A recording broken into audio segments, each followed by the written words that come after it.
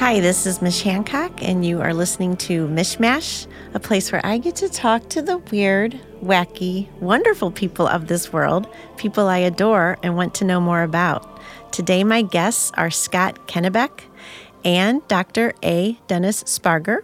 Scott is the executive director of St. Louis Cathedral Concerts, and Dennis is the music director of the Bach Society of St. Louis. And Dennis, can you please tell us what we've been listening to? Well, this is a performance that took place about 10 years ago at the Cathedral Basilica, and we've been listening to the Bach Society of St. Louis Chorus and Orchestra in a performance of Maurice Duruflé's Requiem. It's one of the most beautiful works ever composed for chorus and orchestra.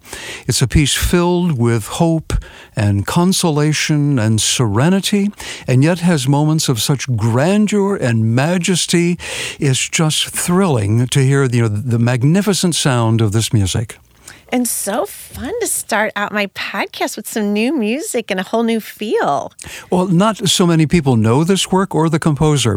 Maurice Duruflé is a composer who is so self-critical about his own composing. He only published 14 works, but every piece that came out of his publisher is just a masterpiece. Wow, interesting. 14, that's it. Well, Yes. yeah, so he definitely was like, if I wonder how many pieces are out there that he didn't do. Oh, I'm sure hundreds that probably ran through his mind. Yes. There's probably there's an archive somewhere that's going to be discovered. Right. This piece began as an organ work, and Duruflé was interested in writing a piece that utilized a lot of Gregorian chant in the midst of an organ piece. And then his publisher asked him to write a choral work, a requiem. So he borrowed from that piece and interspersed, a lot of the chants throughout this work, a reason for why it will work so effectively within the resonant space of the Cathedral Basilica of St. Louis. I love it. And speaking of, we have Scott Kennebec Here here. he is, yes. Hello, thank you. Hi, Scott. Hi. Tell us about your whole part in this. Well, this beautiful music that we've just heard and Dennis has so eloquently expressed is going to be performed at the Cathedral, part of Cathedral Concerts 18-19 season in the Cathedral Basilica on Sunday, March 3rd at 7:30 p.m. And we're so excited to be collaborating with the Bach Society on this concert. Oh my gosh. So I do a little research about everybody before they show up. And I gotta say, the concerts that you have at the cathedral look amazing. They are, and everyone should come and experience no them. kidding. Well, I feel terrible that I was like, why do I, thank you that I get to know about this now. I'm glad you do know about it now, and your listeners will too. And we've been around for 26 years, so in a way, we're one of the best kept secrets in St. Louis. Oh, we don't listen. It doesn't need to be a secret though anymore. Right, And so, all right. So how did this, how long have you been doing this? How did this all begin? Where are you going? We started in 1992-93. The rector of the cathedral at the time, Monsignor James Teldhorst, had just hired a new music director, Dr. John Rameri, and he just expressed some interest in forming a concert series. And Monsignor Teldhorst was just hoping John would use the choirs to perform a concert every few months in the cathedral, and John took it to a whole nother level with this whole series. Go, John! So we started with just 3 concerts that year. 2 of them were local. The St. Ambrose Chamber Ensemble. I don't know if you remember those, John St. Ambrose from a while back, and we had the American Boy Choir from New Jersey come and sing, and Susan Slaughter from the St. Louis Symphony did a brass concert for us. Oh, so that was the humble beginnings, just 3 concerts, and we're up to doing over 20 different events, either at the cathedral or at other locations around the St. Louis area. But we bring in groups like the Vienna Boys Choir, like the Tallis Scholars, which will be here later in March. It's just an amazing thing. And having that type of music in that space is really something that's unique. Yes, yeah, exactly. And so, Bach Society is you're part of the program. We are this time. 3 years ago, we also had a collaboration and presented a Requiem Mass by Gabriel Fauré, who preceded Duruflé chronologically. And we were just chatting last year, thinking about doing it again, and we decided, wow, this would be a wonderful time to bring the Duruflé back to the St. Louis audience. Oh my gosh. So what is it like to just live in this musical world all the time, you two? Come on, this is awesome. It has its moments. It really does. It's really wonderful. At least for a conductor, there's a lot of time doing study and research, things that I enjoy doing, a lot of planning, short-term planning, long-range planning, planning the next rehearsal, hiring soloists, engaging orchestras. And then it comes to like a rehearsal every Monday night with the Bach Society Chorus. It's like dying and going to heaven. These people sing so beautifully, and they're so attentive to details. It's just a wonderful experience. Everyone goes home kind of wired up and just filled with, the majesty of all this great music that we do. What a great way to start your Monday. Yeah, exactly. I'm a singer as well as being the organizer of these concerts, so I can attest to everything that Dennis has said. Having the music be part of your everyday existence life, yes. Yeah. is really, really a wonderful thing. Yeah, I can't imagine. I mean, I just listening to that intro, getting to fill up your life with that all the time. Now, who's coming up? There's somebody that played for the Queen, right? Well, earlier this season, we had a group called the Queen Six that came and performed, and they're members of the St. George's Chapel Choir at Windsor Castle. So they sang for Meghan Markle and Prince Harry's wedding back in the spring of last year. Fun! And they came and sang for us. But we've had the Academy of St. Martin in the Fields come and play. Like I said, the Vienna Boys Choir, Chanticleer, wonderful male vocal ensemble that comes every year. The rest of this year, we've got the Tallis Scholars, as I mentioned. They're coming to do a wonderful program of music from the Sistine Chapel, which is just going to be phenomenal in that space. Following them, we've got the Choir of New College, Oxford coming in April. And then we finish out the season with a group from Chicago called Scola Antiqua. And they're going to be doing a performance of music that was performed in the convents of medieval and Renaissance times in Italy. Wow. Which is just going to be amazing. It's music that probably no one has ever heard before, but needs to hear. Right. Needs to hear, especially in that space. Oh, I love it. And how about Bach Society? What are you guys doing? We're staying busy all the time. After we finish the Duruflé Requiem, we gear up for our annual Bach Festival, and we'll have like 9 or 10 events going on throughout the city. We take Bach's music and the music of other composers into different venues. We have many educational programs as part of this. We'll include a recital with our young artists. We have a Bach in Motion program where with our orchestra we'll do some of the Bach orchestral suites, and they will be danced to by the Big Muddy Dance Company. Oh, cool! Oh yes, we're doing Bach.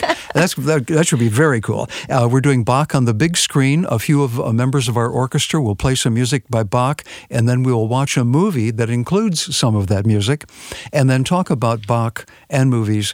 Or how Bach's music is used in the movies after the film. We're going to be offering a classical cabaret using members from the chorus who also do like Broadway and show tunes at the Bistro. And the audience will come, have a wonderful dinner, and then be entertained. And that program is all being put together by our assistant conductor, Stephen Eros. Oh, my gosh. So we're looking forward to that. There is fun we have things Bach going and Baroque on. educational programs, including one for the public at Bonham Presbyterian Church on the way to Chesterfield. And one of our wonderful guest sopranos is coming in, along with our guest lecturer, to be a part of that program. And then we conclude the season with Bach's Mass in B minor. This is the work that began the Bach Society in 1941. Wow. All right, St. Louis. There's a lot going There's a lot going on. There's a lot to Yes. do. Get out those calendars, Yeah. folks. We're going to take a quick break, and we will be right back.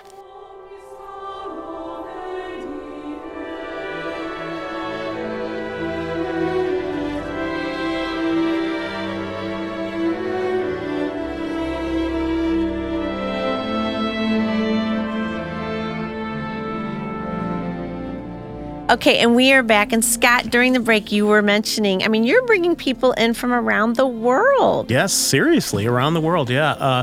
In our 26 years, we've brought in over 118 different artists from around the world. Over 50 of those have never performed in St. Louis before. So groups, most of them are from England, European tradition, but we also had the St. Joseph Gospel Choir from Dakar, Senegal, come a couple years ago and perform a gospel concert for us. We had the St. Petersburg Philharmonic come and play for us. The Moscow State Radio Symphony Orchestra has come and played. The Academy of St. Martin in the Fields. The list just goes on and on and on. And, that's really our mission, is to bring these performers, the best performers of sacred and classical music from around the world, right here to St. Louis, so that everyone can experience them without having to travel thousands and thousands of miles. Yeah. Oh my gosh, that is awesome! And when they get here, are they surprised by St. Louis? They're like, "Gosh, this is actually a cool city." They are. And one of my favorite things to see with the artists that we bring in, or really anyone that just comes into the cathedral, is to see their face the first time they see it. It is complete wonder and amazement that we have this incredible cathedral in our city. I mean, it's just it's an truly amazing amazing. Yes, yeah, it is. Do I remember Trevor Pinnock and the English consort that came? They have played, and Tafelmusik from Toronto. Yes, yeah. People from all over. I mean, I should have brought our list. We've got, like I said, 100 and different. Well, you'll have to come to our next concert, and in the program, you'll see that long list. Well, but that's the thing. I mean, this podcast can go on for quite a long time, and so what we want to make sure that people know that whatever we're talking about right now that's happening this year, there's going to be more next year. For both of our organizations, yes. This is to give you a taste of the kinds of music you can experience. And I should say that list of artists is on our website, cathedralconcerts.org. There it's you easier go. to remember. Yes, you can go there and find out about our history and everything we've done and everything that's coming up. So next year is going to be great. It's so gotta fun stay tuned to meet these people from around the world. And I mean, I know that I go every year something called TED Fest for TEDx Gateway Arch, and it's organizers from around the world that do TEDx events. Yeah. And it is so fun to meet these people from everywhere. Well, just seeing how they perform, how they handle the space, that's an education in itself, For educational programs, what better thing can you have than experiencing them performing, seeing how they perform, seeing how they interpret music, that helps local choirs in their interpretations. Right. So for local choirs to come and see these professionals at this level perform this music is just an education in and of itself. And the audiences may not always get this, but behind the scenes, these performers are wonderful, engaging people. They're happy to be there. They're just so pleasant to talk with. Yeah. Many of the artists that we bring in will do kids' performances. Either we'll bring kids to the cathedral to hear them perform before the evening concert, or we'll take them out to schools. We just had a group here the beginning of February called the American Spiritual Ensemble, and their mission is to keep the Negro spiritual alive. So awesome. It was part of our new Joyous Jubilee series that we just started this year and hope to keep going for next year. So they came in. They're these opera singers from New York City that they gathered to do these spirituals, and we took them up to Jennings High School, and they did a performance for them singing Moses Hogan's setting of Battle of Jericho. I mean, it was just amazing to see these kids so excited about this music. And they had a film that they showed the kids too that gave the history and the purpose of the American spiritual and how that influenced the society of when the songs came about. I love it. And so there's this thing in my head I got to ask you, Dennis, because one of the things you said was that you're mostly doing research. As a conductor, I got to tell you, I didn't know conductors were doing research. Oh, sometimes we have to dig around to find the pieces we're doing and to look for new materials to perform. It appears that we do a lot of music by dead guys, and sometimes it takes a while to find where their music is buried. Well, yeah. And of course, for living composers, you have to look for publishers that have this music available and to find it. So we're doing always a lot of digging around and planning. How interesting. And even studying what the composer was trying to get across with their piece and their music, how the music they wrote accompanies the text that they've used, that they've set to music. So there's really a lot of delving and experimenting that goes on in rehearsals too. Do we want to do it this way or do we want to do it this way? That's all the conductor's job. Mm-hmm. Wow. We have a wonderful lecturer that's coming in for our Bach Festival. His name is David Gordon. And for about 25 25 years, he was the educational director of the Carmel Bach Festival in California. He wrote a little book that talks about Bach's life in Leipzig and everything that was going on at that time, how Bach must have lived, the kind of food that he ate, and there are even recipes in the little book. Oh, how fun! to use, yes. And these pieces don't just come out of a vacuum. Right. Mm-hmm. Well, they're that's influenced right. by the living experience of the composer and what they're going through at the You time. think about now, I mean, like now, at this day and age, like we're now, like there's been a lot of movies and documentaries and such about how did rap get started. And that's a little bit closer to home because, it happened more recently. But there is a reason why that sort of music shows up. Sure. There's Exactly. a lot of, it isn't just, it has to do with maybe what's going on politically and socially and what have you. Well, and Bach faced that. I mean, he was writing music for every Sunday. I don't think he was necessarily thinking, "Oh, this will be great in 300 years." No. But he was like, "I got to get this done for Sunday Yes. for this service that's coming Right. up, and the next week, and the next week, and the next week." Yes. So he was under a strict time constraints. Okay, so I did not know that. Yeah. So that Bach was like pumping out symphonies every well, yes. week. Well, cantatas, I mean, yeah, my cantatas word. and- Yes, at that time you didn't go to the local music store and just buy what you needed. You had to write it yourself. And if it was the same thing, like, he already did that And one. a lot of those things were job interviews for his next job. Yes, Here's yeah. what I wrote for this place, and here's what I wrote for this place. Oh, wow. Yeah. Yeah, we're quite fortunate that we have 500 years, 700 years of music available to us, and the very best of music that's ever been composed, and we can select from this large corpus of what we would like to perform.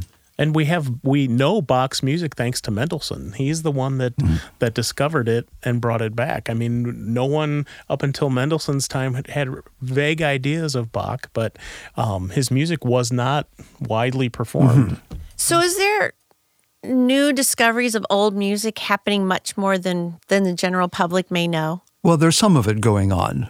So much of it has been unearthed by now.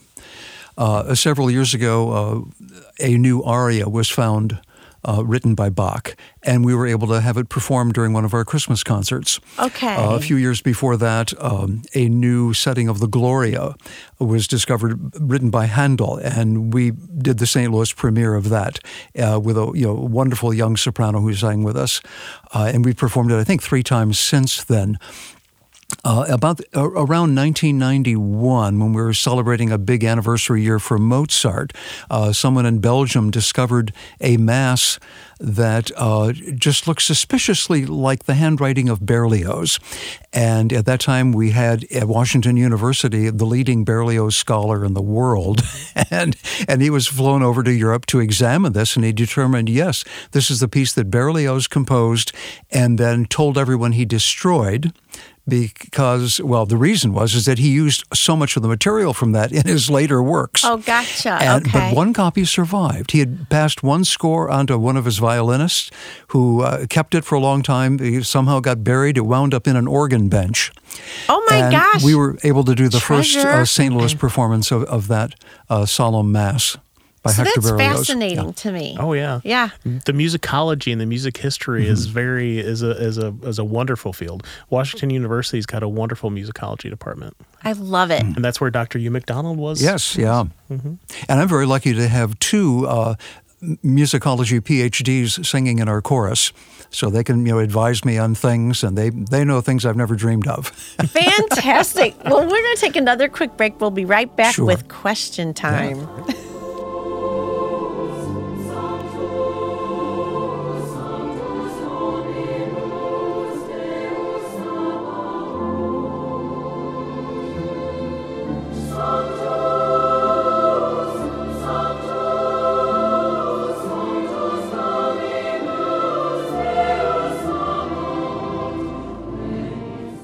So it's almost a shame that I have to talk over this. I feel like we should just all meditate. Oh, it is, yes. Well, people can come and experience it live Absolutely. Sunday, March Yeah. 3rd Yes, at 7:30 p.m. at the Cathedral exactly. Basilica. Yeah. Yeah. I love it. What would happen if you took an hour and a half or so and just immersed yourself into incredible beauty for the eye and the ear and just let it all soak in.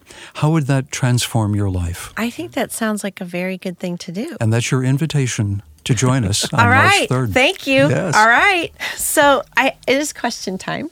I have some questions for you guys. Sure. So this is for both of you, and then I've got individual. But is there a concert that either of you have been to that might surprise the rest of us? Well, I mean, I don't know. Did you see Wiz Khalifa the other night? Or actually, the first concert I went to as a teenager that I didn't sing, I just went to, was a Whitesnake concert Oh, see? at the arena. 1987. Has that helped Yeah. you decide what type of music to play? I at think the, so, yeah. Yes. That's where the roots I began. still enjoy Whitesnake every once in a while. All right. I love it. Yeah, I have no idea what Whitesnake is. It's a rock band. It's not a string quartet. No. Now, I've been to so many hundreds of concerts. Nothing sticks out as being, totally strange. Well, there's still must say, time, though, Dennis. Still time, There's yes, still yeah. time. One of the best concerts I've ever experienced in the cathedral has got to be, besides the Bach Society, of course, Thank you.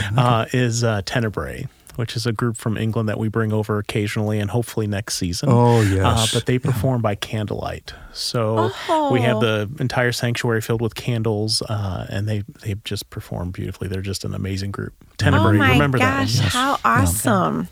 All right, now I have individual questions. Oh, boy. All right, Dennis, are you ready? I hope I am. Well, no. So these are totally within your wheelhouse, but and you have talked about Bach and some interesting things, but maybe something else that people do not know about Bach that you'd like to share that most people don't know. Your general public. Probably that he had a more difficult life than one would think. With the exception of one 6-year position where he really was applauded for his efforts, most of his employers could have cared less that he was there, and they even put obstacles in his way. And yet he still had to work very hard to please them as much as he could. So he had a lot of struggles in his life, just like many of us have Right. struggles in doing what we do. He fathered over 20 children. Oh my goodness. 10 of them died well before the age of 5. Most of those died at birth or within the first couple of days. Oh my gosh. So he also lost his first wife. He was away on a trip with his prince. The prince knew that his wife had died, but they didn't tell Bach until he got back home and he learned that she not only had died, but already had been buried. And he had 4 children at that time to take care of. So his life was surrounded by death, and he writes some pieces that really help him express those feelings of death and the afterlife, the belief in a life to come. But he wrote an incredible amount of joyful music in spite of what his life was like. Wow. Thank you. See? See, Interesting if you do stuff that research people and you don't read hundreds of books let me get on that. in your spare time. I'll start that Yeah. tomorrow. Yeah. All right, Scott. So tell us something about the cathedral that people may not know. One of my favorite mosaics in the cathedral is of it's a little grouping of some nuns, some Sisters of Mercy, and other nuns that were charged with health care. And they're with 3 children. One is an African-American girl in a red dress. One is a boy who's in a cowboy outfit with chaps and a 6-shooter. And one is a little girl in a white dress, and she's holding a Raggedy Andy doll. That's a mosaic. That's a mosaic in the cathedral. Where in the cathedral is Well, it? we have a llama in the mosaics of the cathedral, a canoe. There are teepees, the Statue of Liberty, a tall ship. We have a kids seek and find pamphlet that kids, if families come in with their kids, they can use this seek and find pamphlet to look for different mosaics. I have to do this. You know, it's kind of like the first time that I went snorkeling, and I was like, yellowfish, bluefish. I was just like, woo! Yes, I they're was like, everywhere. so, Yes. and then it was like, wait, stop, don't just like stop for a second and just look at something, and that's when you saw, the camouflaged guy that was showing up, or the little octopus and that kind of thing. And so when I've gone to the cathedral, I think I'm just so like, gold, beautiful, it can sparkly. It can be overwhelming. Right? It really can. But there's all these things to there are these find. little I love nuggets that. you can find. Yeah. I am so glad I asked that question. Do you recall how long it took to place all of these mosaics in place? Well, they started building the structure in 1907, and the structure was up and, for the most part, completed by 1914. So it took 7 years to just build. And then all the marble and the mosaics were put in over the next 70 years. They were finished in 1988. Oh, gotcha. But not as bad as Sagrada Familia. No, that's still going. I don't think they're ever going to. When will that be finished? Who knows? Who knows? But it really is an amazing treasure that we have here in St. Louis. We get over 300,000 visitors every year that come through. So we're open for tours daily from just after the 8 o'clock mass until 5 o'clock daily. And we've got tour guides that can guide you around, or a self-guided pamphlet to help you go around. But I've been singing there since I was 8. So, really? Yeah. So but I always see something new, and it's like, has that always been there? Why have I not noticed that before? How fun! And what about, we know where to find you. What about Bach Society? Where can people learn more about you? Our website is bachsociety.org. Okay, that makes sense. A lot of information is right there, including program notes and the whole list of the program that's coming up. Wow. This has been so fun talking to you guys. I mean, really, I love knowing about this. I'm totally excited. I feel like there's this thing out there I have yet to discover I need to go do. As you can tell, we love talking about music, but it's the music that's what's really important.